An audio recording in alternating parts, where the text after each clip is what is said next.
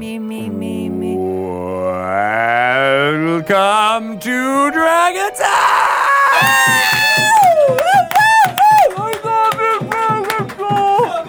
This is Dragon Talk, the official Dungeons & Dragons podcast. Yeah! We are officially welcoming Shelly Mazanoble to the mic. Yeah! How goes it? Great, Greg Tito. I am here with you on this fine Friday. As we are wont to do. It is a thing that happens. A lot on Fridays. Everything happens on Fridays. Right? Yeah. Everything. Everything. happens any other day of the week. That is true. Yes. It has been determined that Fridays is canon. are my favorite days. Dragon Talk canon. We have an amazing interview lined up for this episode. We are going to speak to Jody Hauser, writer Woo! extraordinaire. Yes. It'll be amazing. Can't wait to pick her brain about all of the projects, which are many. I know, there's a huge list here. That she's been working on. She does the Critical Role comic book, as well as a lot of other fun things in that realm, including Black Widow, Harley Quinn, and Poison Ivy. All types of amazing stories and characters that I want to learn more about. Yes, right? Me too. Yes. I want to learn all the things. Star Trek Year 5, which is something that I know you're really interested in. I am. Totes my goats. Because what happens in Year 5 of the original series? You don't know. We'll find out. Because there was only 3 seasons. Oh, my God. Yeah. So they did a comic book series that was like Year 4. And then now they're like, well, yeah, what happens in Year 5? Because they explicitly say in the credits that it's a 5-year mission. Right? Right. You are a huge Trekkie, as I can tell. Yes. Yes. So that'll be fun. In the meantime, there is a little adventure that has been arriving on shelves. Right. Baldur's Gate Descent into Avernus. Yay. It is a amazing trip down memory lane for those of you who played a lot of the Baldur's Gate video games, as well as maybe a few adventures out there like Murder in Baldur's Gate. I remember that. Yeah, I remember that. We were working on it. Yeah, encounters. Right. D&D encounters. It was a thing between the 4th and the 5th here. So you get to figure out what's happening in that city, immerse yourself in the not-so-happy-go-lucky town on the Sword Coast. It's such a beautiful location. It's so nice. I mean, if you can get past all, like, the murder and the deception and the yuckiness. The mercenaries who are the police force. The view, though. I know. How I about love that The view? View. It's one of my favorite shows. Right. Yes. Yeah. So what? Who cares? That's amazing, and it has been, as we said, flying off the shelves. It is all kinds of bestsellers for Amazon. It's on the list of top 100 books being sold. It keeps climbing up the charts. All books, not just like D&D or all fantasy books or we are not nonfiction. Talking, right. Not fantasy. Because D&D manuals get, for some reason, categorized under nonfiction because they're like game manuals, but for whatever reason. Yeah, because they're true. They're very true. They're all true. But yeah, no, people are loving it, and we've been seeing a lot of the community come out, showing pictures of what they've gotten, and being excited to jump into playing that, and we can't wait to hear more. So I'm excited. It's cool. It's out there. Battle for Baldur's Gate is also out there. I saw it in the wild. Yeah. So cute. Did you get to play it yesterday? Did you play it at all? We did, actually. Yeah? Yeah. Who did you play?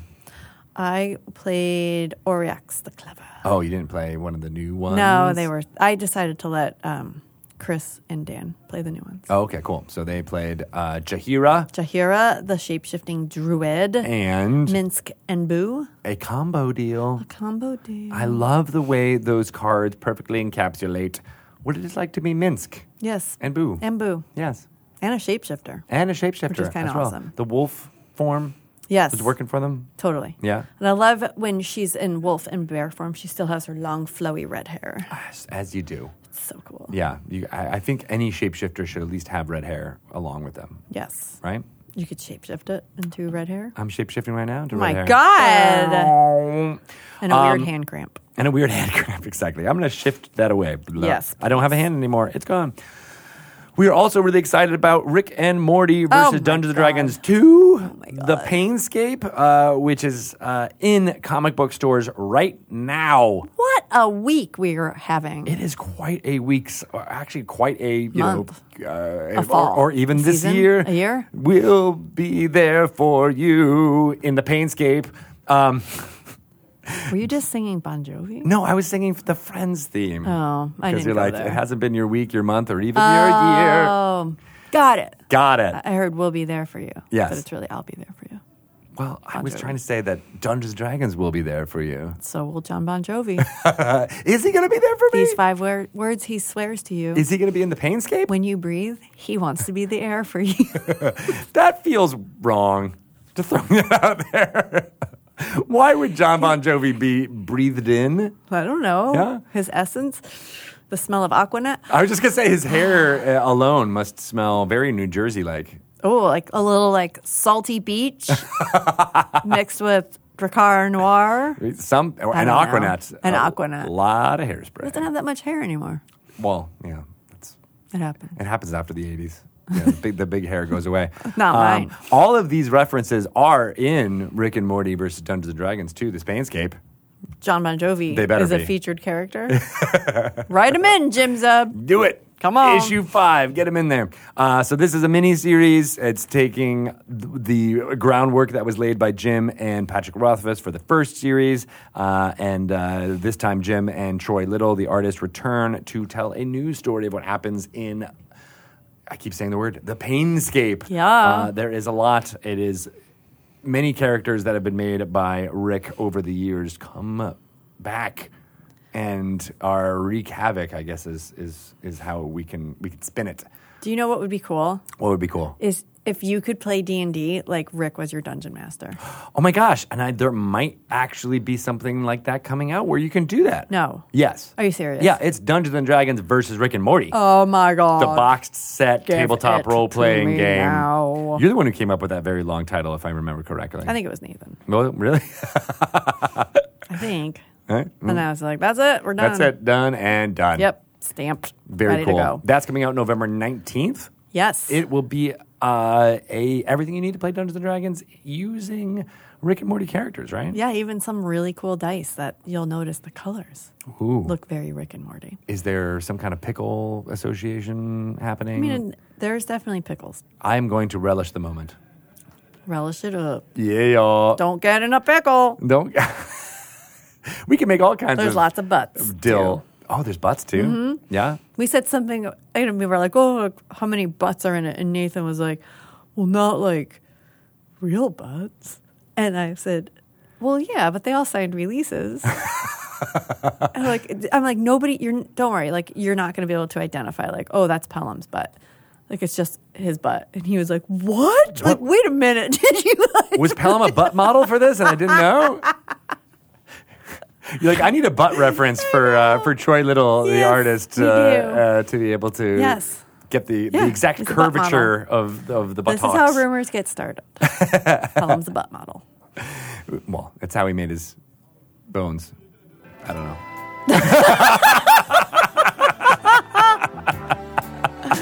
Plummas it up. I love that cue is ready to go. Yep. Turn get out the lights. Time to exfoliate. So we talked about all things fun Rick and Morty happening. The Essentials Yeah. kit is out. We were talking about that earlier. Saw that in the wild, too. We played it at our fun little D&D outing, and you should play it too. It's fun, and it's easy to jump into for new Dungeon Masters. It's got a lot Yeah. of things in it that I found to be very useful and fun. Like a tactile, like having a magic item card in your hand Yes. means a lot more. Yes. I really liked it. Yeah. But I love the initiative numbers, too. Yeah, did you guys actually use those? We totally did. Oh, cool. Yeah. How did it feel? Great. Yeah. I like to look down and go, I'm number one. I'm number one. Yes. Nice. So that's in stores everywhere. Get it. Pretty much anywhere you can get Dungeons & Dragons stuff, you can now get it there, including Target, but also at your local game store or at other places such as the Barnes and the Nobles or on the Amazons, as we see that kit being rising to the top and getting tons of sales out there too. So Right. we're really excited Right. about how it has been received. Fill your baskets. Oops, sorry. And I'm only going to probably have to say this one more time, but as we were talking about Baldur's Gate Descent to Avernus, the Beetle and Grimm's Platinum Edition is also selling like hotcakes. So I believe there's only a limited number. they're only making 1,000 of those. And I haven't really enjoyed the Waterdeep Dragon Heist Platinum Edition over the last year. We've only had like 10 sessions, but they are doing really good and they're getting up there. And I can't wait for this new Platinum Edition to come out. I think people are going to really dig it. Matthew Lillard has been having these videos about the soul coin that they put into a little bit of a different design than what we did for D&D Live, but I think I really like it. There's People like a screaming really like want. face on it with like a soul, like Whose soul is it? It's whoever you want it to be. Yeah. Hopefully it's the Dungeon Master uses it and it's characters that either the group had encountered in previous campaigns or now in the Nine Hells, because I just think that's amazing to be able to be like, you have the soul of this bad guy that you defeated, years ago. Can you ever let him out? I mean, they're dead.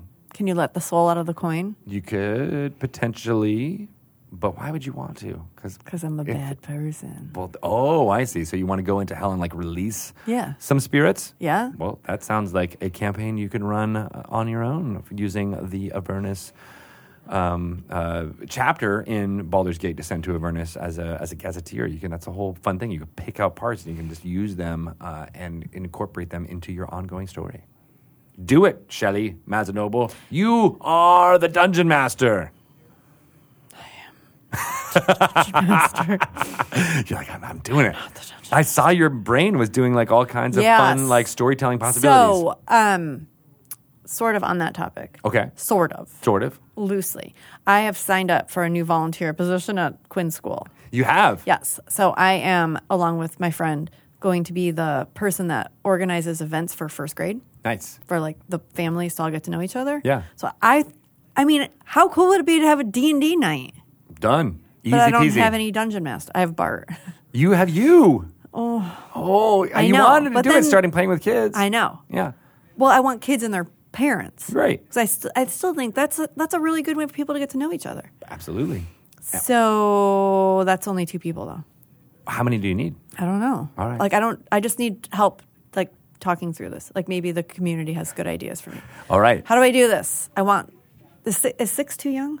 I don't think so. No, okay. Especially if you're doing a Essentials kit or something. Yeah, something really simple. Like, yeah. I mean, we could just, I'm sure I could find something in the DM's Guild too that's more appropriate. Oh, yeah. Age appropriate. Great idea. And then, so send me recommendations, people. Of what to run and also how to and like run how to organize this and how to get some Dungeon Masters because that's the part that you're always kind of missing. Yeah. Yeah, we need it. Well, and it would have to be like at a location that's not part of the school because then I think people probably have to go through like volunteer training to even like step foot in the school and interact with. Well, you can do it at game stores or other right. locations in if I do West it at Seattle. game stores, and I wonder if they have DMs. They might have some DMs, but they may not be DMs that you would want for 6-year-olds, though. Right. So you got to make sure you specialize and have those. Like have a DM that pulls out Descent to Avernus. Yeah, right, exactly. And then you unleash the soul from the soul coin, yes. and it eats your dad's face right in front of you. And then, yeah, right, and then all of a sudden you have crying kids all around. But I think there's a way to make that, I mean, every kid is different, and every group is different, so you want to make sure you're doing it. But it might not be the best icebreaker way to get to know people, if that's what you're thinking. So, yeah. Lots of possibilities there, and I hope the community does, in fact, get in touch with @ShellyMoo on Twitter to give you suggestions. And it could just be like game night, and I could have Dungeon Mayhem, of course, there, and like other games. But like, I think it would be cool to offer up some D&D because I know there's other D&D people there. I've seen ampersands. You've seen them? I have. Yeah. And I feel like some of these kids that Quinn is getting to know are just like ripe for the Dungeons and Dragons. I saw, speaking of seeing D&D out in the wild, I was at the first day of school or like the event before the first day of school in West Seattle. And there was a man wearing one of those black Dungeons and Dragons T-shirts that we have that we've only passed out. We've never sold or anything like that with the silver lettering. And I was like, I don't know who that is. Where did they get that T-shirt from? Did I give it to them? And I didn't recognize the person, so I was trying to figure it out. Was he with someone else? That No, you it was might almost like a recognize? Somber Forest. I didn't get a chance to like go up and talk to him, but it is. There are all of these fans out in the wild I know. that are I told really you. loving and showing their When I wear my shirt, pride. I get a lot of people talking to me. It's for sure. It love is it. expanding, and so that's a great idea. We'll do more integration and stuff in schools, and there's people who are doing it now. So yeah, let's figure it out. Help me. Help you. Help me. Do you know what else we need help with? Some lore that you may and or should know. Oh, yeah. Let's see if we can get some bings and Lore it up. bongs happening. Bing bong bing bing Bong. bong.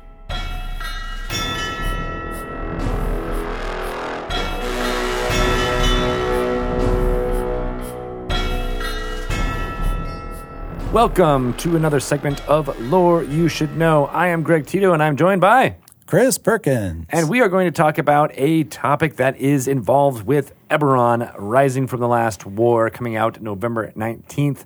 And that is the Draconic Prophecy or the Dragon Prophecy? The Draconic Prophecy. The Draconic Prophecy. Yes. It is written in Draconic? The language? Yes. Yes. By dragons. By dragons themselves. Yeah. They can actually hold pens and Yeah. Well, I guess they can polymorph Big, giant into pens. humans. Yeah. Some of them can. True. The big Yes. thing. I can now I'm I thinking just love about that big crayon. big crayon that their big claws are holding on to. The Draconic Prophecy isn't. Sometimes it's written in the stars. Yeah. So what is the Draconic prophecy? So, a little bit of lore. In the world of Eberron, there is this creation myth that Eberron was born out of 3 dragons. Sybaris, Eberron, and Kyber. Sybaris represents the sky and the shards and, the ring around. The firmament the ring around the planet, because Eberron does have a ring. Like a Saturn's rings, like an actual ring around the planet. Actual ring around the planet, but it's made out of these shards that are, according to the creation myth, the remnants of Sybaris, who was destroyed by its sibling Kyber, who was then banished by the third dragon, Eberron, into the heart of the world, the underworld. And so Sybaris is the ring, Kyber is the underworld. Eberron is, wrapped itself around Kyber to hold Kyber prisoner, and is the world itself. Got it. Hence, the world Eberron is is called the world. Eberron. Because it is of the body Yes, of exactly. the Draconic god. Exactly. Well, Sybaris is above and Kyber's within. So, the dragons that inhabit this planet, the real dragons, the modern day ones, originate from a continent on the planet called Arganessen, which few humans ever have the pleasure or peril, displeasure, more likely, of visiting. It is in the southern hemisphere of the planet. It is remote. It's fairly inhospitable. It's unsettled, and dragons live there all over the place. It's big, real big. And are they chromatic dragons? Chromatic and metallics. Okay, Yes. good to know. And possibly other types too, which we don't really talk much about. Gem. Possibly. Why not? We'll call them Gym. It fits. Gym dragons. Gym dragons? Like GYM, like they're just buff and spend all day pumping iron. Yeah, okay. I like that. Well, we'll put it in. Sounds good. Okay, so there's different metallic and chromatic And cavorting gym dragons, and gym dragons. Cavorting on this remote continent. And the reason why they kind of coexist is because written in the stars, written in the rocks, written in everything that Sybaris, Kyber, and Eberron ever touched or breathed on, are these indicators of what they intended for their, great and glorious future and the future of all dragonkind. And the dragons are fixated on this idea of figuring out what the prophecy is, what it says, and what it means. And in terms of the actual game, it's kind of left a little fast and loose. You can find things of the Draconic Prophecy etched into a stone that might be lodged in some remote forest, like the Eldine Reaches or whatever. You might find it in a cave written on the walls. You may find it inscribed upon the scales of an ancient petrified dragon that was buried under an avalanche in the mountains of the Mororholds. The prophecy is scattered across the world. And what the dragons do is, through their agents, or sometimes on their own, go out and find these fragments. And they're essentially putting together a puzzle and trying to find – but the pieces of this jigsaw puzzle are scattered all over the world. So they're going out looking and bringing them back and sort of putting them all together and individually, because they're competitive, trying to figure out what is the prophecy's end game. What is it steering us toward? What is it warning us about? And how can we manipulate events in the world around us to make the prophecy come true? Because if it comes true, we're going to get our just rewards. We're going to get our payoff. We're going to get everything. We're going to know why we were placed on this world, why we were left here. All of that will be made clear when the prophecy is known in its entirety. And some dragons have large pieces of this prophecy that they've amassed over the years because they live, thousands of years. So, yeah. And this is an obsession with them. They spend all of their time trying to piece the prophecy together and then interpret it. And sometimes the interpretations are, in order for us to get what we want, the king of Breland must die, but he must die by the crystal hand of the one without a son. It's all kind of riddle-like. Yeah. And so what they do is these dragons interpret those mystic little phrases and then try to make them happen, make the prophecy come true so that the next stitch of the prophecy can come true. Mm-hmm. And so they orchestrate behind the scenes all kinds of covert operations designed to make things happen. They can't just kill the king of Breland if the prophecy tells them to, because the prophecy also tells them how the king must die. I see. And it's not getting eaten by a dragon. They've got to shape events so that the king dies the way the prophecy says he must. So they're just trying to find that guy with the crystal hand. Exactly. And then, okay, now you got to kill this king. And he's like, what? I just have a crystal hand. And they may not even come to that guy directly. They just might put that guy in a room with the king. And hope the prophecy. Exactly. So in terms of play, what happens is the characters are just going on their adventures and doing all the things that adventurers do in the world of Eberron. But they might stumble upon a benefactor who says, we've got to find this crystal falcon statue, or we've got to go to this planar observatory that was damaged during the last war and repair it and get it working again. And you're like, why? Oh, well, because of this reason. But there's another reason that maybe they're working for a dragon who knows that the planar observatory has to be operational because they have to know where this star is going to be in the sky on a certain time and place to sort of get a pointer to something else that's going to do this thing, that's going to do this thing over here. And so it's this web of orchestrated events that are happening behind the scenes. And eventually in your campaign, the characters are probably going to get a whiff that there's an external force that's sort of puppeteering a lot of what's going on in the world. Who is that? Why are they doing it? And can we meet these meddlers? Yeah. And then you discover, oh my God, it's a red dragon or it's a silver dragon or whatever. So that's what the prophecy is. Basically, it's a thing that the dragons know about, that they each interpret in their own way, and that they're searching for more information of, while also pushing events around the world in play to make things happen.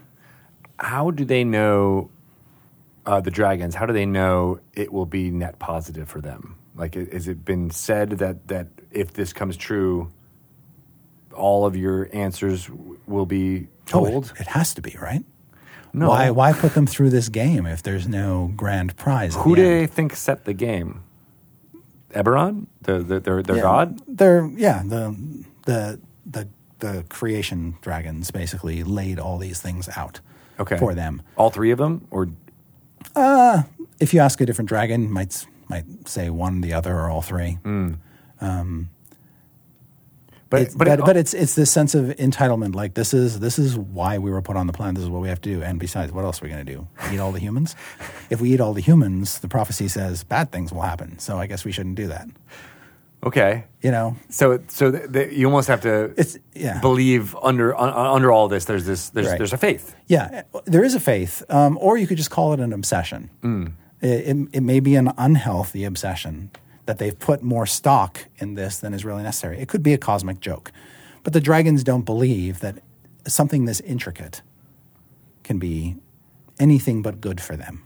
And I assume we leave this open-ended for players and dungeon masters. That's the is idea. It written anywhere that's No. what the dragon prophecy means? No. So it's designed so that you can basically sculpt your own portion of the dragon prophecy and make it pertinent to the events in the moment. Because the other thing about the dragon prophecy is it's not meant to play out in a year or 3 years or 10 years. It's a millennia's game that the dragons are playing, right? And the really old dragons that are close to death might actually take less of an interest in the draconic prophecy because they realize it probably won't get solved in their lifetime. But the young ones are avaricious about trying to pursue it and see it to its conclusion. It's kind of like, have you ever watched the movie It's a Mad, Mad, Mad, Mad World?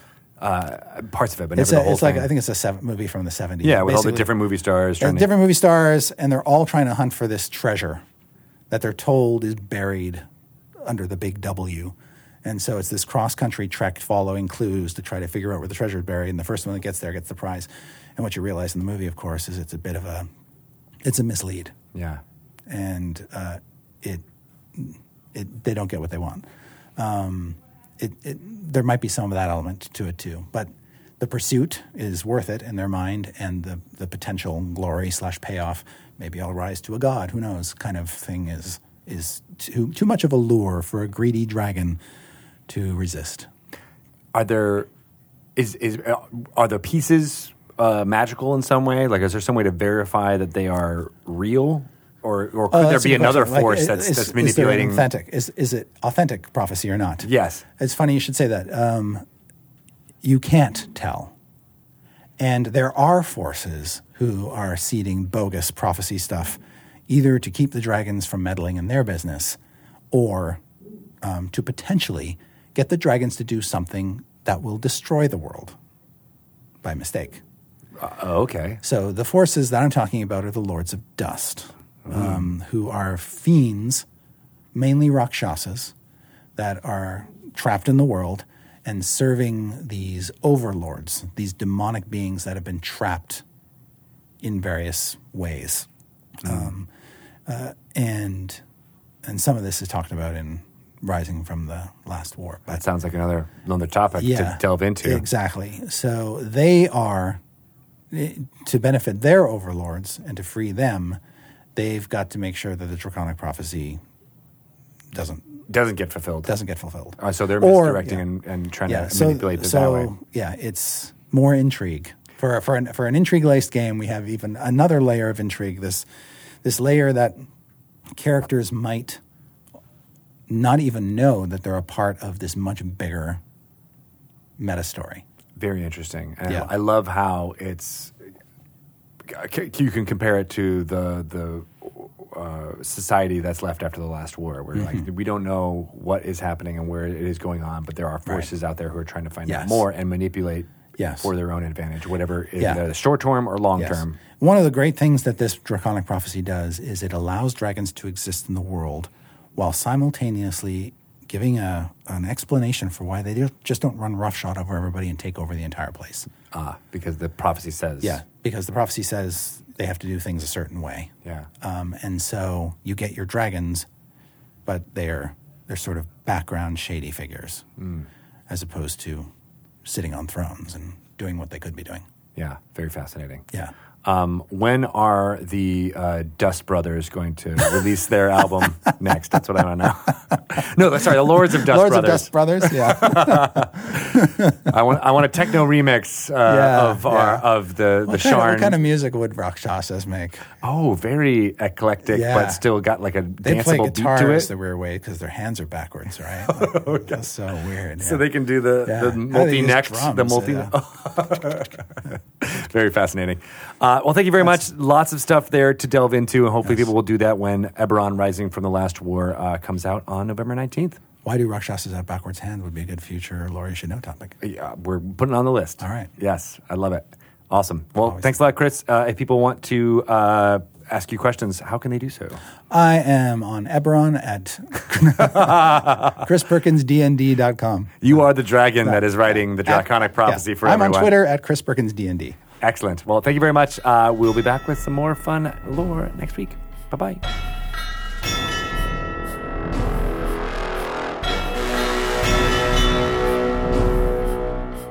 That was a really good lore segment that I know so many more things about Eberron and beyond. Right. Thank you, Chris Perkins, for elucidating these topics into our brains. Wow. I know. Good word. 50-cent word. I'd like it. You know who else has really got a lot of words? Could it be our next guest? Jody Hauser. Yay! Let's call her up and have some more words at us into our brains, Yes. please. Yes. All right. Jody Hauser on the line. Hello. Yay. Hello. I really like that photo. I look so serious and self-important. Very writerly. I like it. It's like you're pondering your next play. That's what it looks like. That was actually an outfit I put together for a karaoke brunch. So Nice. Oh, close. Karaoke brunch. I know. That sounds amazing. I want to go to a karaoke brunch. Yeah. it was very lovely. They do bottomless mimosas until 4 p.m. So there's a lot of comics folks who like to go every few weekends and, sing some songs and have some mimosas and good food. And it's a good time. Do karaoke. I never actually associated karaoke with anything other than really late at night. Right. Yeah. So it's nice to have it in the morning where you're not, where you actually can probably perform a little bit better. But also nice to have bottomless mimosas. That is true. Yes. What is your song of choice, Jody? I have an extensive song list because I've been doing karaoke for pretty much forever. But my number one best all-time song is A Lot of Miles, Black Velvet. I don't know if I know that I song. don't either. Can you sing it for us? Let's do some karaoke. Letting my little boy smile like that. Oh. Yeah, that's Yep. That's awesome. That's probably about as much as you I can do know sing that. without getting in legal issues. So. Well done I keeping do that know under that. 6-7 seconds or whatever it needs to be. Very good. My wife always does Only the Lonely by the Motels. Oh, That's one of her really? go-tos. Oh, that's a good choice. Yeah. I don't do any. She can rock it out. And then also Pat Benatar. Anything like in the Oh, I 80s. love that guitar. Yeah. Those power ballad milieu is her jam. I like power ballads because you're not really expected to dance during them too much, but they still, sort of get the room going. Right. Sway. You can sway. You can sway a little bit. I like the sway. I'm very good at swaying. I'm not so good at dancing. I think that I would rather dungeon master than do karaoke. Really? Yes. Wow. That's bold. I just can't sing. I can't either. But you got to, not that this is the karaoke podcast, but you have to jump into things that you can perform. So I would do like the talk singing ones. Yeah, like there's They Might Be a Giants or Violent Femmes are good standbys for yeah. me. Yeah. So one of my dreams is to run a karaoke RPG session where instead of rolling dice, you have to sing a song that's somehow relevant to the action you're trying to take. Like an actual song, or do you have to make up the song?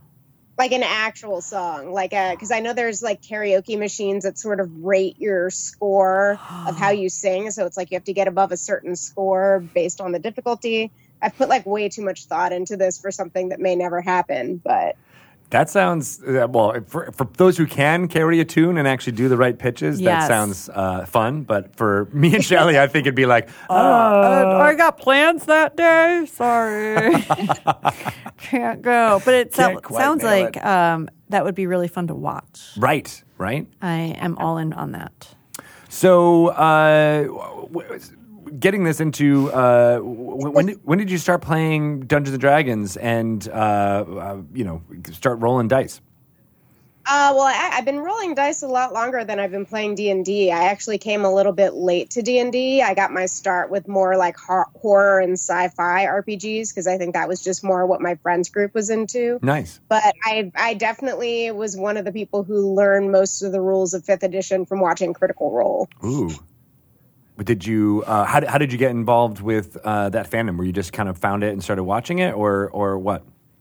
Well, no, it's actually kind of funny. I started watching Critical Role as research because I was on a different live stream RPG show that was a homebrew sci-fi game called Vast. And I played RPGs for a long time, but I hadn't done it on live stream. And that's kind of a different thing in a way. You know, it's like there's the performance aspect for an audience rather than just your friends. And we did our first episode. I'm like, I don't know what I'm doing here. I don't know where I should be looking. Do I look at the camera? Do I sort of cheat toward the camera? Do I pretend the camera isn't there? So I figured, I knew of Critical Role at that point. I just hadn't really gotten into it yet. And I was like, well, let me see how the professionals do it, because obviously whatever they're doing it right. So I jumped in at an episode, like toward the end of an episode, a character had just died. Everyone was crying. I felt deeply uncomfortable because I had no context. I didn't know if they were crying for real or just in character. So that's when I sort of decided to go back and start from the beginning. I sort of described it as like showing up to a party where you don't know anyone and then find out it's a funeral. Oh, no. Oh, yeah, that's kind of exactly what happened. Yeah. Yeah, so it's one of those things where it's great storytelling, but if you just sort of jump in like toward the end of an episode with a whole lot of stuff going on, you can get a little lost in, just again, the context was sort of what I was missing at that point. But yeah, so I started watching to see how the pros did it, and then I just kept watching it because they're all amazing role players and performers, and now I write their comic. That's so cool. Yeah. So how did that leap happen? That happened in part because doing licensed comics has kind of been my thing since my career started. I started working on Orphan Black, which was my first series, and that's sort of how I made a name for myself. So just a lot of the projects I've been offered over the course of my career have been licensed books. And I've also done a bit of work for Dark Horse. I've been writing the Stranger Things comics over there, which of course also have a nice little D&D tie-in. Right. And I was in the office last fall, the same time that Matt Mercer was, and I've known him for a bit. We were on a Doctor Who RPG show a little bit together. So, conversation sort of went in a obvious direction. And then when they needed a writer for the second arc of the Vox Machina Origins, they gave me a call. That's so cool. That is amazing. Yeah. So you've been a storyteller for a long time. Did you always want to write and tell stories? And how did you get there before you went off to college? I joke I started writing when I was 7, and I started writing seriously when I was 8. It was 3rd grade. I decided I wanted to be a writer in part because my teacher at the time told me I was good at it. No one had ever really told me I was good at anything before. And, when you're 8, you're like, oh, I guess that's what I should do when I grow up then because I'm good at it. Aww. And no one really told me, maybe, no, you shouldn't do that. So my parents were nicely supportive, although they did encourage me to make sure I had a way to earn money too and, not starve to death. But for the most part, I just found I liked doing it. People seemed to think I was good at it. So I just plugged away in that direction, from age 8 on. That's so cool. And you went to Emerson College in Boston. Yes, I got my MFA there in creative writing, and I did my undergrad at University of Miami with an English creative writing major. Because they didn't have a straight creative writing major. You had to pick an English degree with a focus in creative writing. Did you grow up near Miami, or why did you choose Miami? My family moved to South Florida when I was in high school, and they offered me a really good scholarship. Oh, so, nice. That's 2 excellent reasons. It was a financial thing more than anything. Right. Where in South Florida did you grow up? Broward County. We lived in Weston, although I think when we moved there, it hadn't been named yet. So we moved to unincorporated Fort Lauderdale, which is a really long thing to write on an address. Yes. I spend a lot of time in Jupiter, Florida, in the spring and around the holidays. That's where my dad has a place. But I've been in LA a while now, so it's probably the place that feels the most home for me, like basically my whole adulthood. Did you like Boston? Because I grew up in Connecticut, and Emerson was really one of the first colleges that I remember visiting as potentially wanting to go to for undergrad. I fell in love with it being just like in the middle of the city there. Oh yeah, I loved Boston. I didn't actually live super close to Emerson when I was going there, so I had to take the B line on the Green Line out, which is sort of the slowest of all the T lines. But like just the fact that it's so old and it's so walkable, it's sort of like this weird like magic little city. But yeah, I loved living there, even though I ended up walking around in the midst of every blizzard that happened in the few years I lived there somehow. Just really bad luck. Yeah. But that Boston Commons looks beautiful, whether it's, covered by snow or not. Oh yeah, I was just back in Boston for Fan Expo Boston last month, actually, and I went back to the public gardens and Boston Commons and did some writing, despite it being like 90 degrees out. Yeah, the humidity and the snow. Don't miss. Yeah, no, don't miss that about the East Coast. It was kind of cool to be like writing, doing professional paying writing in the shadow of the buildings where I went to school to study to do just that. So yeah, that's really cool. So going back a little to when you were watching Critical Role for research, but then something must have triggered that you were like, hey, I think I might want to start playing D&D. Well, yeah, and I've always loved RPGs as long as I've been playing them, and the fact that I hadn't played D&D was always just like a little weird because it's where it started, right? Yeah. So I finally found groups to jump in for like little like short sessions or one shots. And then I've fairly recently started on what seems to hopefully be an ongoing campaign. It's the typical we're all busy adults and trying to plan when we can all get together is a problem sort of thing that plagues, I think, all D&D players. It does indeed. Yeah. Life often gets in the way. That's good. So what kind of character are you playing in this campaign?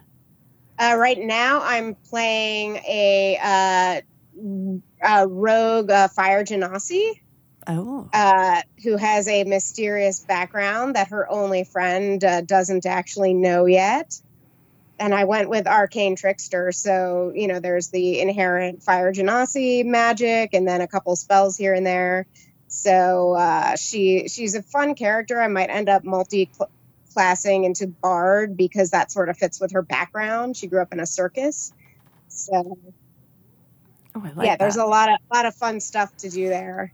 And I think we're at level 6 now. So, and we started at level 1. So, and nobody knows the secret so far. Nobody knows the secret. She was her best friend's a warlock sworn to Fey dream folk. And just as she was about to tell her best friend her secret, he got eaten by his familiar and disappeared for 6 months. He got eaten by his familiar?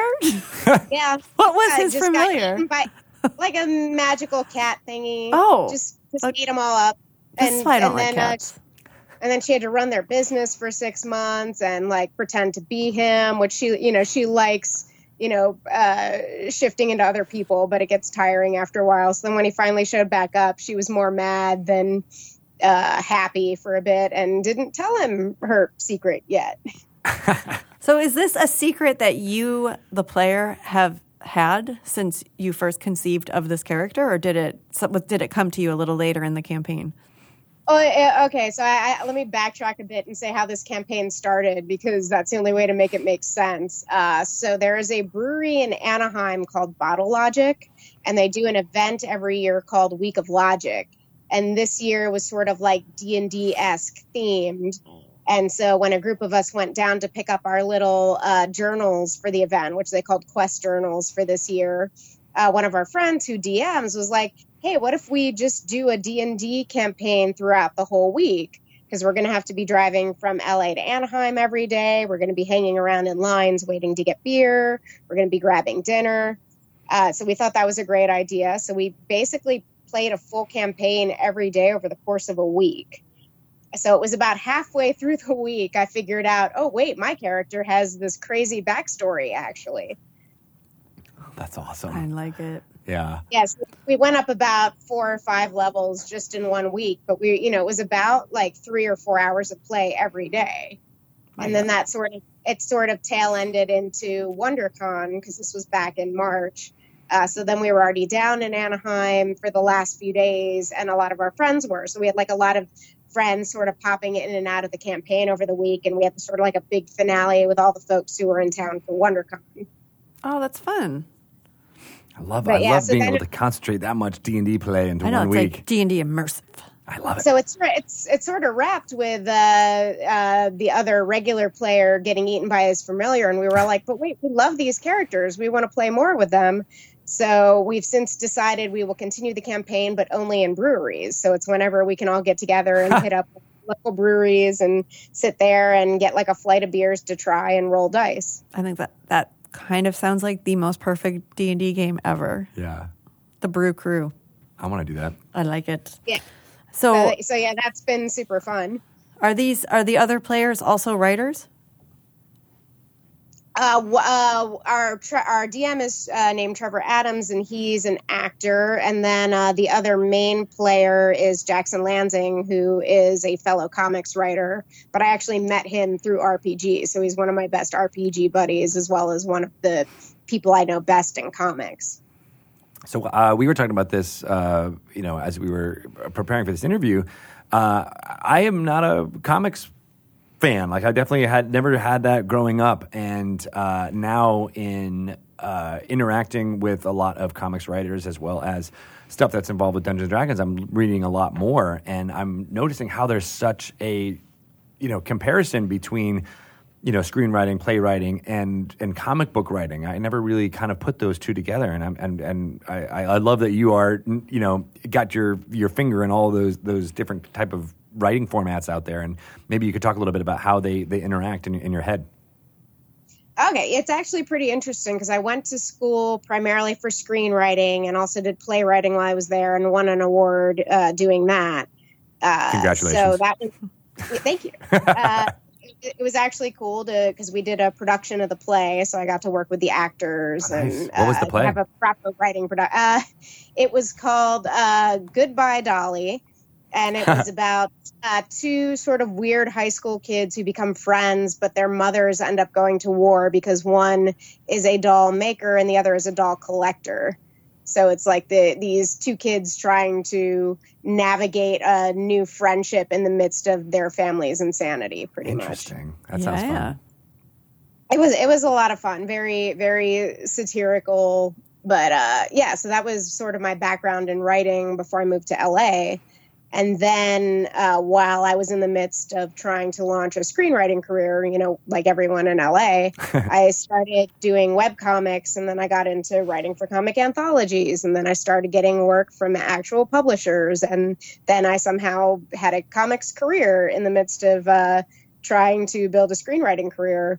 But the interesting thing was for me, despite having studied screenwriting and playwriting and other forms of writing, figuring out how to write comics on my own was really difficult because I think there's a lot of mindsets you have coming in with, say, a screenwriting background where you're used to having, sound and movement and things that you don't have in comics. So I really had to almost rewire my brain to think in terms of, freeze frames, still images. There's limited actions you can show in a panel. You have to focus on the page turns and what happens when you turn the page and save the surprises for then. So It's a lot of very sort of technical comic specific things I had to learn along the way. And the thing that actually weirdly helped me the most was to think of comics as sort of somewhere in between screenwriting and poetry, because poetry is so much about placement and where lines end and limited use of space. So I think that flows very well into comics. That's fascinating. I don't think I ever would have connected comic book writing with poetry, but you're right, in especially freeform and E.E. Cummings style thing where where the placement of words are on a page have as much importance as the words themselves. Exactly. Yeah. Yeah, you don't have a lot of room for other narrative or anything in a comic, so the words have to mean something. Yeah. Every one of them. And again, you're collaborating in comics, so as much as you can let the art tell the story. I mean, that's one of my favorite things with the lettering pass is when you go through and you've gotten the art and you're comparing the art with the script before it actually gets lettered by the letterer. when you find there are moments, you can just take out words because the art says it all. You don't need to repeat it in dialogue or in captions or whatever. Yeah, how does that work then? Do you send your rough draft of the actual dialogue to the illustrator, and then they take it you kind of go back and forth from there? Well, most of my projects are what we would call work for hire, which is like DC or Marvel or Dark Horse hires me to work on a property that they either own or they're licensing from the owner. So everything sort of goes through the editor as the central connection point for the project. So I basically will send, a pitch or an outline to the editor to say what the story is going to be. And then I tend to write in what we call full script. So it'll be like page 1, panel 1. This is what happens. This is what people say. Panel 2, and so on and so forth. So it's basically a very specialized type of script writing. Mm-hmm. So, like you would write a screenplay for a movie, you're writing a script for a comic. But instead of having it be for directors and actors, it's for the artists and the colorist and the letterer and the editor. So it's a smaller team, and you can get a little more specific with your writing, especially once it's an artist and have worked with for a while. You can put in a lot of shorthand there.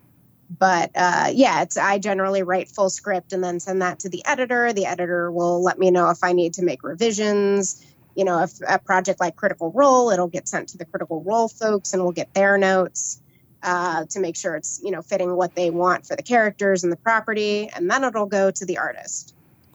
So with the Critical Role comic in particular, are you how much creative freedom do you have with story? Or is it like, here's the story, now you get to map it out in comic book form? Or do you actually have some creative freedom to come up with some of that narrative? I mean, for this point, since it's the Vox Machina Origins and it's the game that they've already played, I basically have a synopsis of the events of the game. And I'm working with that. So basically all the dialogue is original. I'm tweaking events where they need to be tweaked to work in the comic book format. But I basically have the skeleton of the game that they played to work from. But I imagine there's going to be so much more content than what you can actually fit in a comic. So what's your editing process like, even when you're just initially laying that out? I mean, that's something I've had to do a lot because I've done adaptations from movies and books.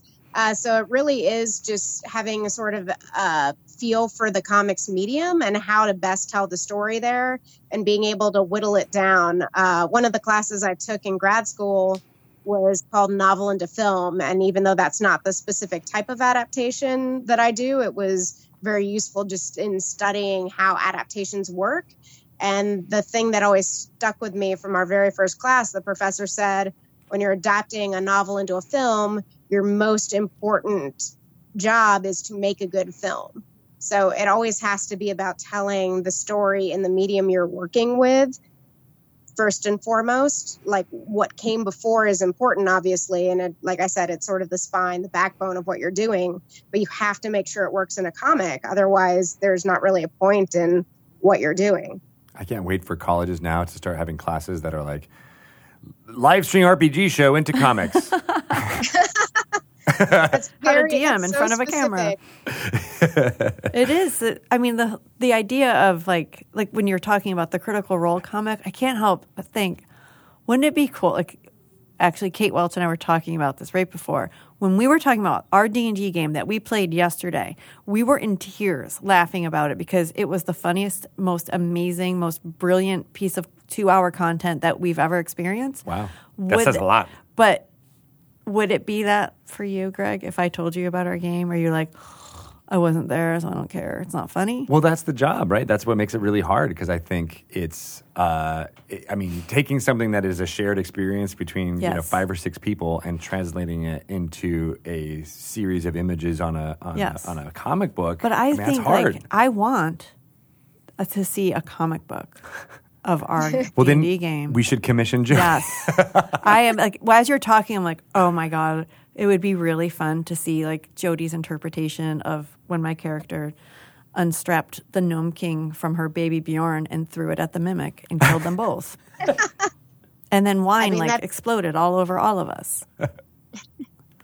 I mean, that's something it would That's be fun to gold. see an artist draw for sure. yes, it would. And we had a lot of artists who were playing with us too. So I always am fascinated by the doodles and things that they do about scenes of things that have just happened. Oh, yeah. And they're like, oh yeah, no, here's the character that you were what just piques describing, their right? interest. So it's all there. I think it's an amazing work that you've been doing, Jody, is trying to figure out what is the most important and vital part to bring forth. And I think with something like Critical Role, I actually have an advantage over some of the other things I've worked on because there's just so many hours of content. Like it's so easy to go in and get the voices of the characters because there's just so many examples. Whereas if you're pulling from, say, a novel and you're adapting that, you might not even have heard the character's voice before. And for me, who works more from, a lot of film and TV and streaming content, like being able to hear the voice when I'm writing is how I can tell if I'm, nailing the character or not. Yeah. Yeah. And how have you been able to, or if you have been able to use your work for comic books and other things, has it changed the way you approach character and how you portray them when you're playing with your friends? I mean, to an extent, yeah. There's definitely character arcs I've done in RPGs where I'm pulling from stuff I got to write or honestly just like stuff I love reading. But I honestly think it works the other way a bit better. There's a lot of writers I know who love playing RPGs because it's really a chance to sort of drill down into one specific character a way we don't normally get to do when we're writing because, you have to focus on the bigger picture and all the characters. And just getting to do this like very specific, detailed character work, I think, just makes us better when we're crafting characters in whatever medium we're writing in. Does that ever get frustrating for you as a writer when you see another player and you're like, oh man, it would be so much better if you said this or pulled on this plot thread that you're not pulling on and the Dungeon Master clearly wants you to pull on. Why aren't you doing it? Yeah, but I miss those sometimes myself. So I definitely can't call on people. I've definitely gone back and listened to recordings of some of our sessions where I, recorded it and took notes later on where I'm just like, why didn't I the DM was looking at me and being like, do the thing. And I didn't do the thing. It's like in retrospect, everything's always clear. Hindsight 2020. Yeah. But yeah, I mean, I think when you're really in the moment, if you're just sort of having fun and playing, it's like that sort of critical side of your brain. You don't want it to be there and being obnoxious about the way other people are playing because you just want everyone to be having fun. That's true. I mean, I think that's freeing for a lot of writers too, right? To be able to improv out your story rather than having to make sure it all interacts perfectly with all the other little parts that you've got going on. And it's also freeing, especially when you have a really good DM, that you're letting them take a share of the storytelling. It's not all you, because so much of what we do is just sitting alone in a room, typing away at a keyboard. So, being able to get together with other people and tell a story, and it's, even if it's, like a live stream thing, it's still just there to be fun. Yeah. It's good. I think D&D is actually very good for writers for a number of reasons, but especially for what you just said. So much of what you do is alone in your own head. And it's just good to be able to be around other people, and especially other creative people. And you can try out a lot of your material. I tend to think of it as an opportunity for, collaborative creative exercise as well as social time. So, it sort of pulls double duty when you're sitting around gaming with your friends. Mm-hmm. And especially, since a lot of my friends I play with are writers. Yeah. Do you see yourself ever maybe trying to be a dungeon master yourself? I would definitely like to. I would definitely need to play a lot more D&D specifically to run D&D, I think. I still feel like I'm a very new player in a lot of ways. But, yeah, I would definitely, if I had the time outside of writing, 7 to 9 comics at a time, I would love to put together a campaign. Well, we don't want you to stop working, though. I know, right? I mean, the paying writing always comes first, for better or worse. But for now, I'm content to just play with some amazing DMs and see what they're bringing. I wonder if you're have you ever worked with a writing partner on doing screenplay writing or comic book writing? Yeah, I've definitely co-wrote comics with folks. Probably most prominently Steve Orlando. I did a number of DC books with him. I co-wrote 5 issues of Supergirl, which is a book I'm actually going to be solo writing in December. Cool. And co-wrote a couple of Justice League Rebirth issues too. Awesome. So I feel like that's something that Dungeons and Dragons could bring to the forefront too, is people that you have a good collaborative working relationship with around the table, which is different characters telling the story together. I feel like it could translate pretty well to, throwing different ideas out there and writing together on something. Oh, yeah. I mean, in a way, it is like a writer's room. You're just making the story there rather than, planning it for another medium. Yeah. Yeah. I've been listening to a lot of John August and Craig Mason's Script Notes podcast. D&D fans, of course, through and through. But the process of writing is one that's always fascinated me, and the craft of it. And I wonder if there's other things that you've learned, whether from doing the science fiction horror role playing games that you were playing to start, or D&D now. Like what, how has it informed and changed you as a writer?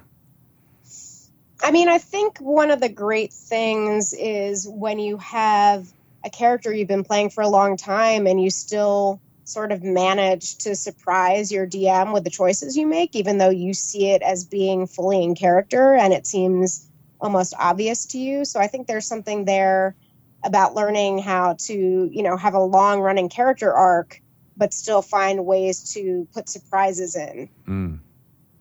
And that's something that's like jumped out at me in games recently, because some of the sci-fi and horror games I'm in, we've been playing some of the same characters for 5 or 6 years. And the fact that I can still do things with this very long running character that again seem like the obvious character choice to me, but it still surprises other people at the table. It's like, that's really what you want to do when you're writing, right? You want to have the investment in the characters, but not have everything come across as obvious. It's a weird fine line, right? You have to not be predictable and formulaic and calling on too many tropes, but you don't want it to feel unearned at the same time. Yeah. So I very much is like looking at how the groundwork is laid out and the choices that came before for your character to see where it leads them, in the current state. That's awesome. I love how that, and then you get to see that play out in real time. Like you get to see the reactions and the collaborative nature happen immediately at the table. Yep. Yeah, it's so much fun. What does it mean to be a contributing writer to an anthology, to a comic anthology? Are you submitting original work to the anthology, or is it a themed anthology and you're pulling from canon of an existing property? I think it really depends on the anthology. Like the very early work I did was for mostly anthologies that were funded on Kickstarter. The most prominent one was one called Womanthology that at the time set the record for the money earned by a comic Kickstarter. And that was all women and it was for charity. And the only theme was heroic. So you just had to find a way to work a character being heroic or the idea of what heroism is into the story. So it was a very sort of loose, guidelines for what you wanted to write. And then I've, contributed to anthology issues for Marvel Comics and Star Wars. And that, has much more strict guidelines because, you have a certain number of pages and you need to tell this sort of story with this sort of character. So it really does vary from project to project. That's cool. Yeah, I was curious about the Womanthology one that you contributed to. That was actually my very first published story, and half of it was drawn by an artist named Fiona Staples, who heard of her. Yeah, the exact same day Womanthology came out, a book called Saga had its first issue drop. Wow! And as soon as I read that, I'm like, well, I'm never working with Fiona again. She's way too fancy for me now. And then, of course, she ended up drawing the first cover for Critical Role, so we did get to work together again. That's awesome. How did you end up working together that first time? So Womanthology had a mix of newcomers to comics and professionals, and I was someone who was at the time a newcomer. And if you were a writer who wanted to try to work with one of the professional artists, you had to send a pitch for what your story idea was. So basically, Fiona picked my pitch out of a stack of pitches from writers, which is still like one of the coolest things I think that's happened to me in comics, despite all like things I've done ever since. Like the fact that a professional writer saw like a couple sentences and was like, "Oh, this is what I want to draw." Sure, yeah, that still blows me away. That's really cool. In some ways, you know, she was the one that gave you your shot. Yeah. In that way. Oh right? yeah, for sure. And I always try to make sure she gets credit, even though she doesn't need it. She's way fancier than I am. But well, we love talking to her and working with her for D&D Live. It was this great happenstance that had occurred, and I think everybody here was just like, I can't believe this is actually happening. So we felt that over here as well. Definitely. yeah, and I mean, she loves D&D. I know, she and her husband, and I haven't played D&D with them yet, but I did play a game of Dread last time I was visiting Calgary. So good stuff. Yeah. So when you were talking about your friend group that got you playing RPGs, non D&D ones, and it's okay for you to talk through that, but I'm just curious about how that group got formed, and if you had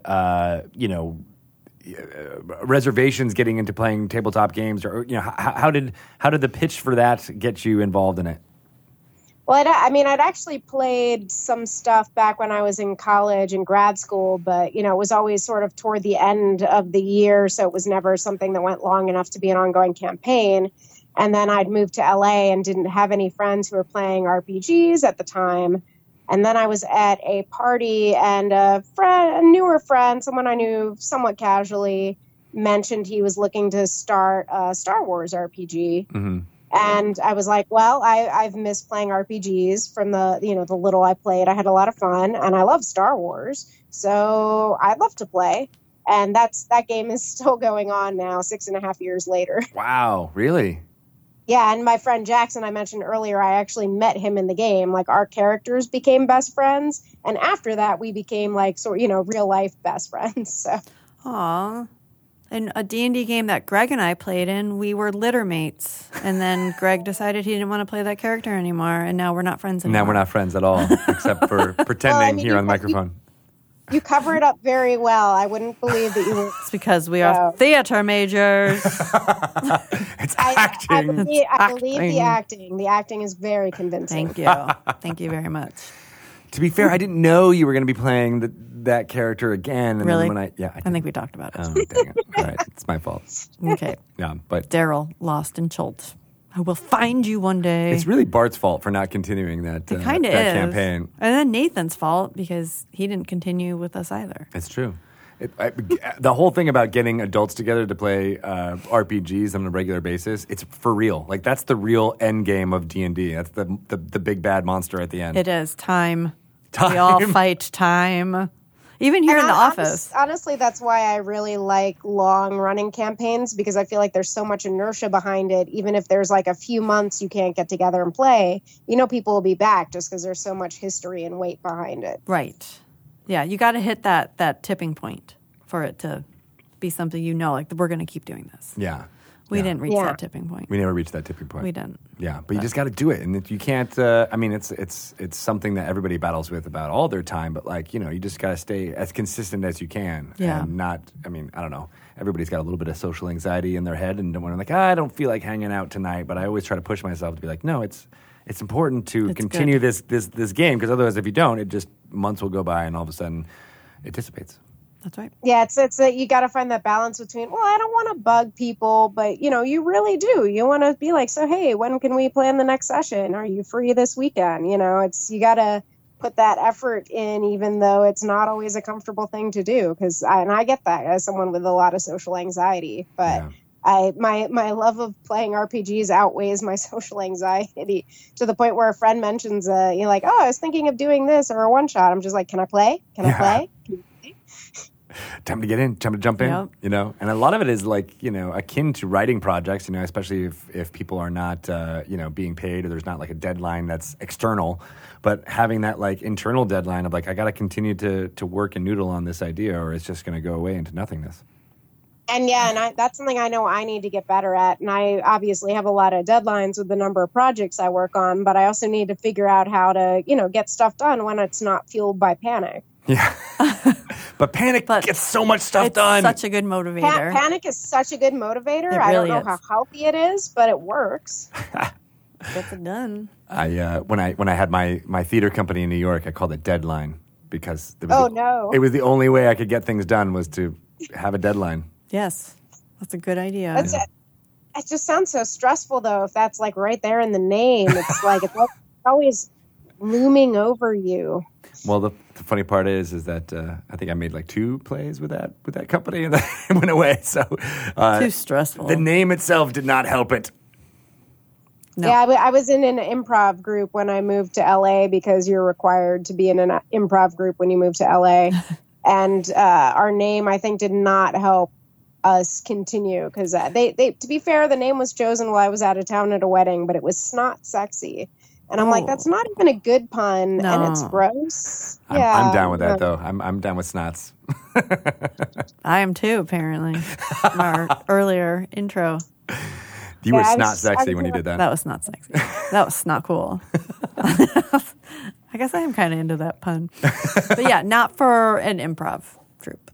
Yeah, I would have gone with Snot Funny, you know, if we had to do a snot thing, because, you know, a goal of an improv group is to be funny, so at least you get the irony in there. I don't know. There should be more dramatic improv groups out there. I guess that's what you could call RPG streaming shows are. Yeah. Sometimes. I mean, yeah, it's long form dramatic improv, really. Yeah. Unfortunately, those aren't selling out UCB performances right now. Just the dramatic ones. Right. That would be kind of awesome, though.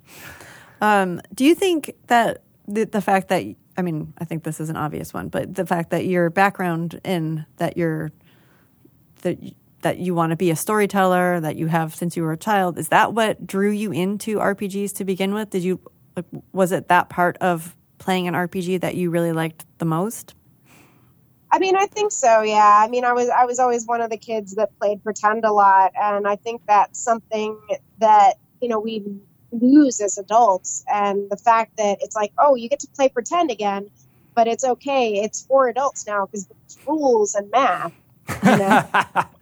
It's a nice way to make something that we all really loved when we were younger, you know, acceptable as adults. And to be fair, you know, it's like I do like all the strategy and having to know the rules and, you know, working within the confines of that structure. But yeah, it is really all about, you know, playing pretend and telling stories and, you know, just making that work as an adult. That's kind of thing I go to when people are like, I don't really know how D&D works. And then I just be like, hey, did you ever play pretend when you were a kid? You know, and they invariably say yes. I don't think I met anybody who's like, no. Never. Goodbye, sir. I was a very serious toddler. I myself. In Mother Russia, it pretend with you. You do not have my nose. It is right here on my face. Sorry. You do not have my nose. I just got that. Not my nose. It's not my nose. It's not my nose. But do you ever encounter that when you meet folks who don't play, and like how do you describe it to normals? No, well, actually, I mean, like most of the people I know are nerds in some way or another, so I feel like most people I know get it. And honestly, like a lot of my friends who don't really play RPGs have very recently, like, you know, had their first session or, you know, actually do want to jump in. So I think it's kind of cool that I don't want to say it's trendy, but at least it's out there in the zeitgeist enough that people who maybe hadn't thought about it before are willing to jump in and give it a try. And I think that's due to people like you and people like, you know, we mentioned Critical Role a lot, but even just, you know, the general excitement to tell stories. I think it has a lot to do with people wanting to, you know, not be in our world very much right now. I mean, that's true. There is the element of escapism, but it's something that you still have control over in a way that you don't when you're just sitting down to watch a movie or, even play a video game where you have some level of control, but, the story is laid out. It's just the path you choose. Whereas, in RPGs, you're there building the story from the start. Yeah. It is true. And it's kind of a safe, believe it or not, it's a safe social activity if you do have a little social anxiety, because it's not just like, okay, we're just going to sit here and I have to come up with small talk and we have to think about things to talk about. Oh my God, I hope they're having fun. But because you have a game in front of you, you have a thing that you're all focused on and doing and participating in together. There's a structure to it. Yeah. Yeah, and there's you can hide behind a character to a certain extent. So there's like a layer that sort of keeps you safe if you're not necessarily comfortable in the setting. Yeah. That's why we're pushing it as hard as we can for all of our social activities going forward. Everybody. It's to help you. It's for your own good. Have you ever used your RPG playing with with your writing? Like maybe you're like trying out a new idea or trying to see how a character would really respond to the type of thing. Do you ever incorporate or do a little like of your own kind of play testing?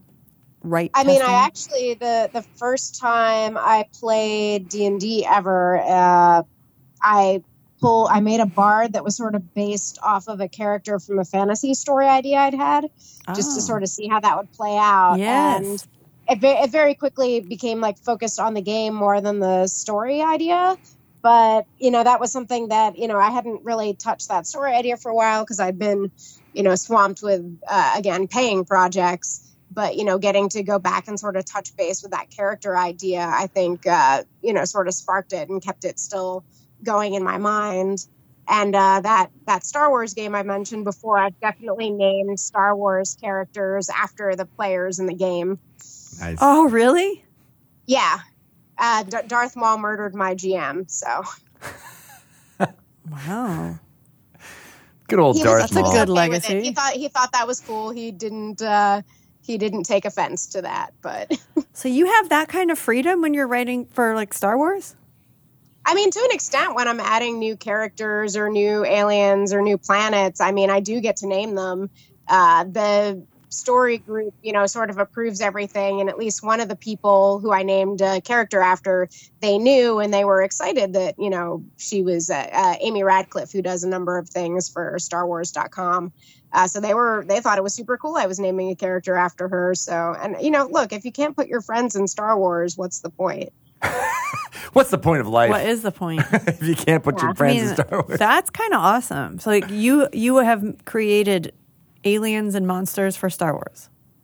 Yes. That's amazing. And every time a new issue comes out with something new, like if I check Wikipedia, like fairly early in the day, there's already an entry for it, which is, man, fans are just cool. That is so cool. I love how there's this level of fandom that, and attention to things, right? Like the day that something comes out, it's already a part of the fabric of everyone's shared storytelling universe. I mean, that RPG show I was on, Vast, because it was running on Geek and Sundry's channel, we obviously had a lot of critters who tuned in, and we got fan art like from our first episode, and, being new to this space, we were not prepared for that. It's like, wait, they already drew the characters? But this just started. What's going on? So, but when you have like a fan base that's so primed to create the way that the critters are, anyone who sort of ventures into that space, that's going to be their experience. And correct me if I'm wrong, but Vast was the RPG that Emmett Fury was involved with? Yes. He was one of the writers. Yes, it was an RPG with a writer's room. Basically, each session was an episode, so each writer would sort of write the module for that episode. I remember when we went to lunch with Emmett at GaryCon, and he was telling us all the stories of how you guys have put that all together. That's why it's familiar. Yeah, it was. He's been running a home game set in that world for the past year or so, which I'm also playing in. I am amazed at his skill at being able to balance. There's like 30 different players in that game or something. Oh, yeah, it's bonkers. And there's actually a Discord where people can talk in character with each other between sessions. So that's like a whole other thing to manage. And I think he has it well into the double digits NPCs he's dealing with for that game too. It's a lot. I love it. I love having a fabric like that. It almost feels like, you need your own wiki to be able to, and Discord, right, and all the things to be able to keep track of all of it. And I'm hoping more people get inspired to do that for their D&D campaigns. Oh yeah, for sure. I mean, but that's one of the fun things about, building a world is sometimes the world just grows way beyond what you expected. It's like it really takes a life of its own, and it's like this is a lot. I wasn't expecting it to be this much.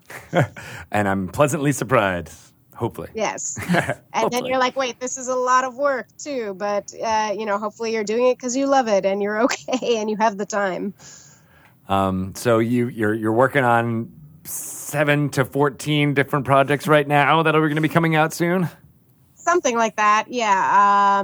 Do you want me to start listing things? I'd love to know. Give us the highlights. Give us the ones that you think you're the most excited about, you want people to know about. Well, obviously, the Critical Role Vox Machina Origins, which is currently coming out. Issue number 3 just dropped this week. Oh, cool. As mentioned earlier, I'm starting writing Supergirl in December. And I also currently am working on Harley Quinn and Poison Ivy for DC. Over at Marvel, I just wrapped on a new Star Wars series called TIE Fighter, so that should be out in trade soon. And I'm working on Web of Black Widow. I just had the second issue of my 2-issue run on Star Trek Year 5 with the aforementioned Jackson Lansing as one of the showrunners for that comic. Doctor Who from Titan has been coming out, and there's a holiday special coming out in a couple months around the holidays, not surprisingly. That's a pretty good list. I feel like that's a good list. Yeah. That's amazing. I'm excited about pretty much all of what you just said. Star Trek Year 5 was something that I've been hearing about a bunch, and so I can't wait to pick that up. I think that's such an interesting idea to go back to what's happening in Year 5 of the original series mission. And that was a cool one because we actually did put together a proper writer's room for it and broke down the whole first year of the story in one day with all the writers there. And again, it's Jackson and his co-writer Colin Kelly, who I've both played RPGs with. So I have that experience of building stories with them, and getting to do it in a very professional setting was really fun. Did you incorporate any of the new insights into Spock's character from season 2 of Discovery? Not really. I didn't. I think I'm trying to remember if the writer's room was really before that came out or not. Because it was like at the very beginning of the year. Right. But yeah, I mean, it's always sort of a balance of when you're working on something that's still an ongoing franchise. Obviously, some of the story beats in one medium might end up, coming out before you can plan for it in another medium, but it's all trying to make everything work together. And, obviously we can adjust as things go on, and we get notes from CBS for each issue. So that's really, it's fascinating when all of it feels like it's informing each other, right? Yeah. So that you can even look at the things that happen in one medium, and it informs the character to have more impact for their decisions, or you're like, oh my God, while that was happening, all of this that's being told in another medium was also weighing on that character's mind. And when it works, it feels like this, you're just increasing that web of the wiki of all the information, emotional or not, involved in it. And it's fascinating to me. And I mean, that's one of the great things about comics, just like with these big like superhero universes. And that's the thing that sort of drew me into reading them as a kid. It's like, well, Batman and Superman do their own stuff, but then sometimes they hang out with each other and deal with even bigger things. And that's so cool. It's like as a kid, that's just kind of mind blowing. I love that now that level of detail and fandom is approaching RPGs and fantasy. And I can't wait for it to explode even more into the comics world. And you're a big part of that. Thank you. And yeah, I mean, that is really cool because you can go out and you can buy novels and you get new source books, and it's just, it all ties together so beautifully. And if you're running a game, it's like you can choose to pull from all that or as much as you want, or to build something entirely new. Yeah, and with Baldur's Gate Descent into Avernus just out now, that it impacts, people's memories of playing the old Baldur's Gate games, and then the new one coming from Larian, and how that'll interact with it. So you're right, that web is continuing even now.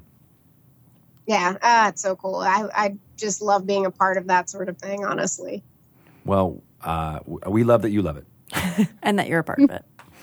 Oh, well, thank you.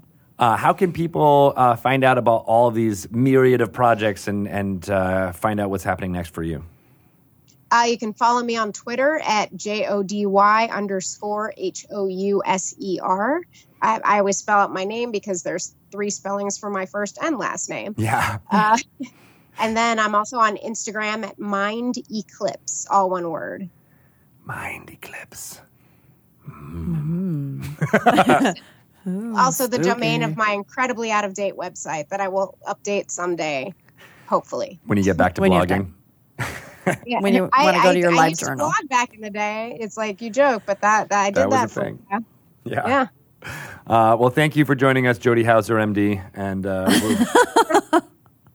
Oh no. You had to go there. I had to because I was like thinking of the different spellings of Yeah. Hauser. I'm like, oh, right, duh, that one. That's That one. Yep. well, Thank you for having me. Always fun to chat D&D. yes, Yeah, absolutely. And anytime. hopefully our paths will cross again soon. And I can't wait to pick up all of these projects and start devouring them with my mouth. Right. Well, 'Cause that's how you that's do it. it's good for a high fiber diet. So. You need more pulp. Need more pulp. Awesome. Thank you so much, Jody. Thanks, Good Jody. talking to you. What an amazing interview Oh, with my God. Jody Hauser. Boy, she really saved this episode. She really did. Single-handedly. From our intros and banter, she brought it and gave it some gravitas. Yes. That was well needed. Well needed. Thank you. She's amazing. Yes. Good stuff. Good insights all Yeah. around. I want to know more. And now I feel like I want to start getting more into comics. Were you ever a comics person? No, but I feel like I could be. You're right. It's Yeah. a whole new form of art for me because I never did that when I was a kid. So it's nice to jump into it now and become more of a fan Yes, about the well. sequential artwork of it. We got 'Cause a it's lot like- of it's a lot catching like, up to do. It's a lot like screenwriting or playwriting to a certain extent. Exactly. Yeah. And she is a playwright. That's it. A playwright. Playwright, Playwriter? not a playwright. Playwright. Yes, very. That different. sounded weird. With GHD too, because that's Right. because we're cool. Right. Those playwrights. Right. So is there other fun stuff we wanted to talk about that's happening in Dungeons and Dragons world before we close this one out? Shelly Mazanoble, I'm looking at you. So much. So I mean, much. we already talked about it. We already talked about all the cool things. Battle for Baldur's Gate. Yes. And Dungeons and Dragons versus Rick and Morty. yes. And all the other fun And stuff. all the other fun stuff. The secret sauce that is being created. So much. Do you have any stuff you haven't announced? Many things. Yeah, That that's what I thought. for 2020 and beyond. But 2019. Yes. No, I think we've announced everything for Okay. 2019. But one thing we haven't talked about yet is the Eberron, Rising from the Last War. That Right. is also coming out the same day that Dungeons & Dragons versus Rick and Morty is coming out. That's a big day. We have been talking through what's happening with Eberron, with some of the lore things that are going on, as well as a new cover. We have a new standard cover that we're really excited about. And if you're interested in learning about the decision process behind swapping out the cover from what we announced out in August, we have a video that me and Jeremy Crawford in this very room. No way. We're talking to each other and explaining all of the fun stuff that went on there, as well as folks who have purchased the Wayfinder's Guide to Eberron, the digital release that came out, and what they'll get updated also on November 19th. So go watch that video. It's on the Dungeons & Dragons YouTube channel. And incidentally, more folks head out to the Dungeons & Dragons YouTube channel. That's where everything that we broadcast here on twitch.tv/D&D makes its way on there, plus a lot of other fun stuff that we will be dropping soon, including things like Jason Charles Miller, an amazing musician who Yes. went on tour. Now he's using that tour to go to a whole bunch of game stores all around No the way. country and interviewing people and getting really new stuff about that. So look for that. That'll be coming Oh my God. exclusively to our D&D YouTube channel. Want to see that. And there's going to be, of course, the award-winning Stream of Many Eyes. All the content from there is up there, including stuff also from D&D Live. That's all about Descent into Avernus. So if you're getting into what's happening in Baldur's Gate, that's a good way to jump into all of the fun stuff that we were talking about that weekend, all the way back in May. Can you imagine? That was a long time ago. It's crazy. Yeah, that was. So yes, make it happen. It is time to get out of here, I think. Shelley. Is it? But there's this pile of rubble. Well, before we do that, us. we want to make sure people know how they can ask you questions. Oh, yeah. And then we can, drop kick the ceiling and Let's let it all loose. do that. Maybe if you're on Twitter, you can find me at Shelly Moo. That's where you're at. I'm at Greg Tito. If you want to find out everything about Dungeons & Dragons, well, Dragon Plus is where to go. There was a new issue that just came out, issue 27. Lots of content about Baldur's Gate Descent into Avernus, like more than 10, I think there's 20 pieces of content in that free application. For those of you who already have it, there is a new update to the app, so it's a little bit different, more streamlined. We are going to be improving the archive, so all the issues are going to be updated to this new format slowly over time. I think we have just the last 2 issues up there now, and then the first issue of Dragon Plus. So it's a great way to revisit when that app came out, what we were talking about, I believe, in 2015. I don't understand why you don't have Dragon Plus. I don't understand have it. either. Like, it's everything. And there's maps, there's tons of insight, there's lots of fun things. It's real-time updates, only too. on there. So it check it out. aggregates everything. It aggregates everything. And go check out dragonmag.com if you don't want to access it through the Dragon Plus app, although we do suggest that the Dragon Plus app is the best way to It's the do way it. to do it. Well, I also want to give a shout out to Ryan Marth, who is our audio engineer and producer for Dragon Talk. We love you, Ryan. Also, Lisa Carr, thank you for helping us produce and put this podcast together. Pelham Green for being there for the live stream and making things happen on that front. And to my co-host, Shelley Mazanoble, for being awesome and all to you, the time. Greg Tito, for also being awesome. We lift each other up and throw them down into a pile of debris. And that debris is made of lots of rocks that are going to fall on. Oh, God, I put them all out.